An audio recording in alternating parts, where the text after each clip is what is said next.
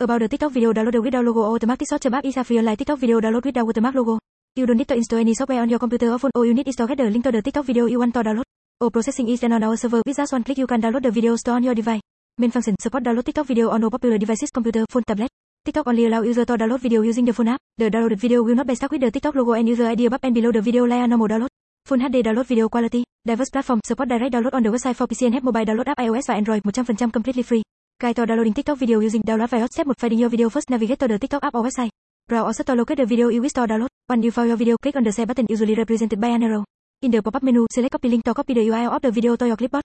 Step 2. Navigating to download file. Open your preferred web browser on your computer, tablet or smartphone. Type in our website address https://downloadvidt.tt.com and press enter to navigate to our homepage. Step 3. Pasting the video link on the download file homepage. You will notice a prominently display input box. Click inside this box and paste the copy TikTok video link CTRL+V for Windows, CMD+V for Mac or simply long press and select it on mobile devices. Step 4. Initiating the download process. After pasting the link, click on the download button located right below the input box.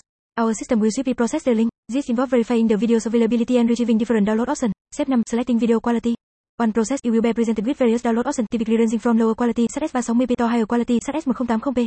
Review the option and select the video quality that suits your need by clicking on it. Step 6. Saving the video. After you click on your preferred quality, the video will start downloading automatically to your device.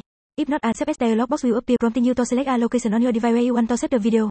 Choose your desired folder and click save. Step 7. Viewing the video when the download is complete, navigate to your device download folder or the location you chose in step 6. Locate the downloaded TikTok video file and click on it to play and enjoy your video offline anytime and anywhere.